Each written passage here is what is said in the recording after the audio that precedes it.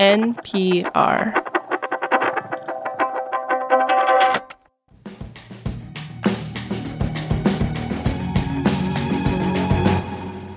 I love museums.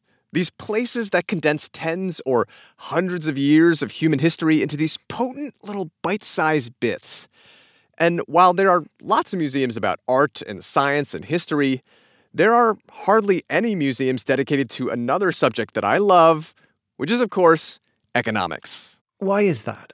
I think it's partly that the economy is actually kind of abstract and kind of complicated. That's Tim Harford, friend of the show, host of the Cautionary Tales podcast, and a writer of a column at the Financial Times called Undercover Economist. Dinosaur museums have dinosaurs. Museums of technology have hunks of metal, computers, that kind of thing. But what would you actually put in a museum of the economy?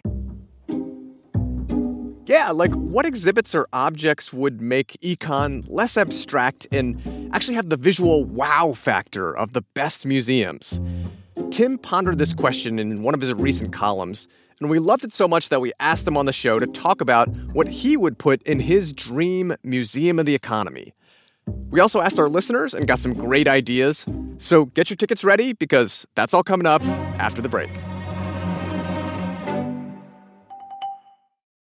This message comes from Apple Card. You earn up to 3% daily cash on every purchase. That's 3% on products at Apple, 2% on all other Apple Card with Apple Pay purchases, and 1% on anything you buy with your titanium Apple Card or virtual card number. Visit apple.co/card calculator to see how much you can earn. Apple Card issued by Goldman Sachs Bank USA, Salt Lake City branch. Subject to credit approval. Terms apply.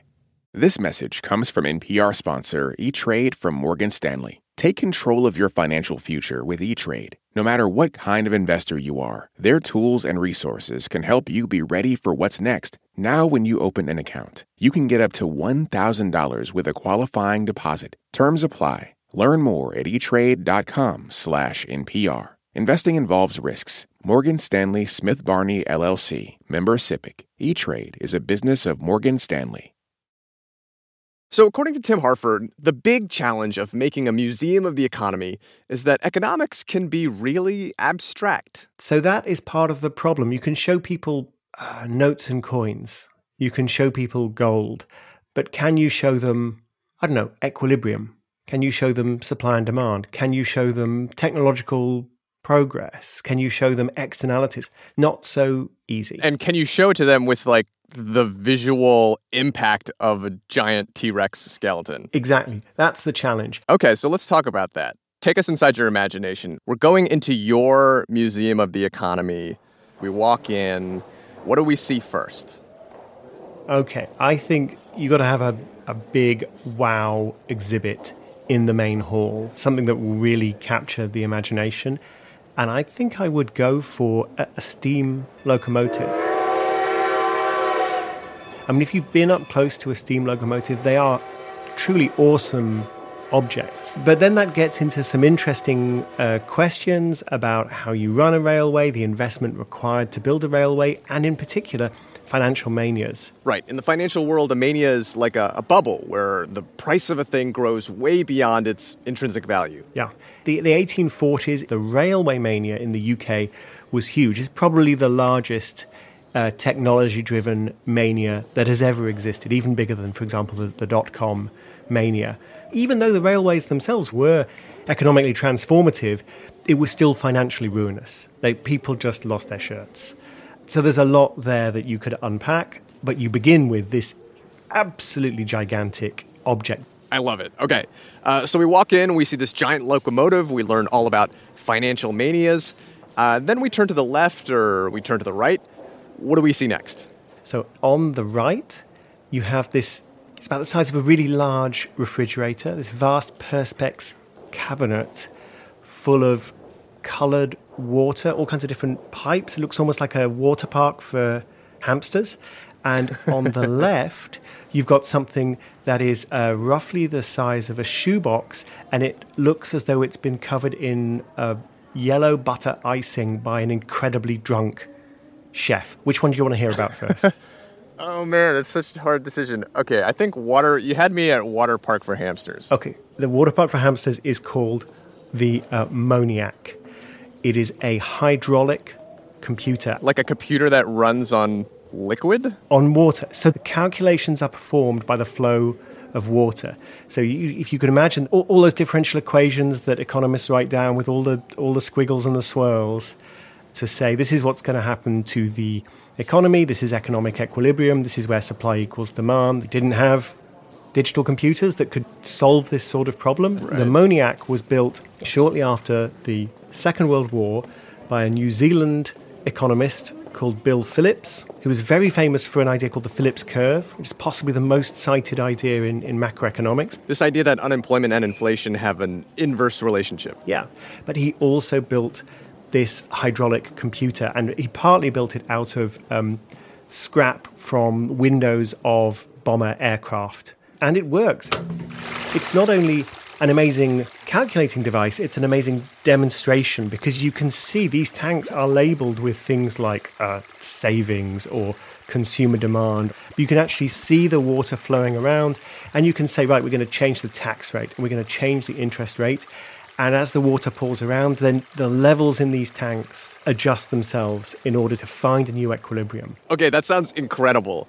But okay, so we have to turn around. We go to that other exhibit that you mentioned, the one that looks like a shoebox covered in frosting by a drunk chef. So what are we looking at? A handmade toaster. It was made by a design student, Thomas Thwaites, about 15 years ago. He set himself the task of, what if I built a toaster absolutely from scratch? The copper from the toaster he got from water from a copper mine. Iron, he managed to smelt iron in a microwave. That sounds very safe. Oh, none of this is safe. Don't do any of this at home. And the thing doesn't work, right? I mean, it will not actually safely make you toast. In fact, it won't even unsafely make you toast. If you plug it into enough power to actually make toast, the thing catches fire. Uh-huh. So at the time Thomas Thwaites built his toaster, you could buy one of these in the British equivalent of Walmart for about $5. Thwaites' version cost more than $1,000 and took him nearly a year to make. And the point that Thwaites was exploring was our alienation from the economic processes that produce consumer goods for us. So some people say, oh, isn't it terrible? We're so kind of disconnected and this is bad. Other people say, isn't it amazing? You can get a toaster, it's so cheap, it works, it won't kill you. There are different conclusions you can draw, but I think that Thomas Thwaites' toaster is a wonderful starting point for that conversation. So let's say you continue to be the chief curator of the Museum of the Economy, and we solicited submissions from listeners. I want to get your thoughts on some of these suggestions. Yeah, go for it. So a couple of people said giant stone money from the Yap Islands in the Pacific. These were like giant discs carved out of limestone that were used as money at first, and then eventually people didn't actually trade these discs around. They just kept a mental ledger of like who is the owner of the disc when they needed to get paid. I mean, it's fantastic, and it seems completely crazy. And then you think about how gold was used in economies with a gold standard. You know, the gold is in a vault somewhere. The gold never actually moves. All that we move is pieces of paper referring to ownership of the gold. So yeah, thumbs up for that one. Great. So a few people actually suggested an empty glass case, which represents the, quote, invisible hand. This famous metaphor used by the economist Adam Smith in his book, The Wealth of Nations, to describe how merchants acting in their own self-interest could actually benefit the public interest. Yeah, I don't know. I mean, it's not a conceptual art gallery, right? And by the way, Smith never really used the invisible hand metaphors. Or he did, but not in the way that we use it today. I don't mean to be negative, but no. Thumbs down for that one. Okay, last one. One person just said pet rocks. I was around for the pet rock phase, but I wasn't paying any attention whatsoever. I had no interest whatsoever in pet rocks. But yeah, I think as a museum exhibition, it is interesting. The power of marketing. Yeah, pet rocks are in. You know, Tim, I think we got the blueprint for an educational and awe-inspiring museum of the economy. So, deep-pocketed philanthropists, if you're listening, get in touch. You know where to find me. Oh, and I meant to ask, does the Museum of Economy, does it have a gift shop? Of course it has a gift shop. I think P.J. O'Rourke once said that you can tell how well-developed an economy is by how quickly it vacuums money out of your wallet. So we've got to give it a try with a gift shop. Tim Harford, thanks for coming on The Indicator. Always a pleasure. Special thanks to our listeners who submitted their ideas for the Museum of the Economy. This episode was produced by Julia Ritchie with engineering by Maggie Luthar. It was fact-checked by Sierra Juarez.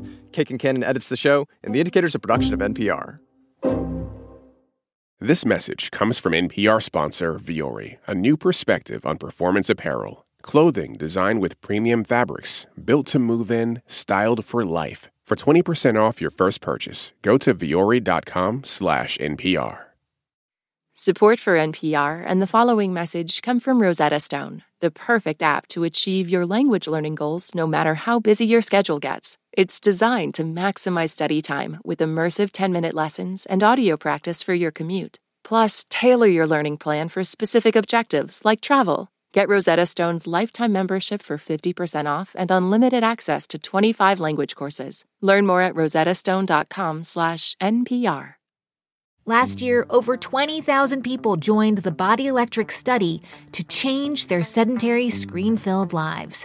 And guess what? We saw amazing effects. Now you can try NPR's Body Electric Challenge yourself. Listen to updated and new episodes wherever you get your podcasts.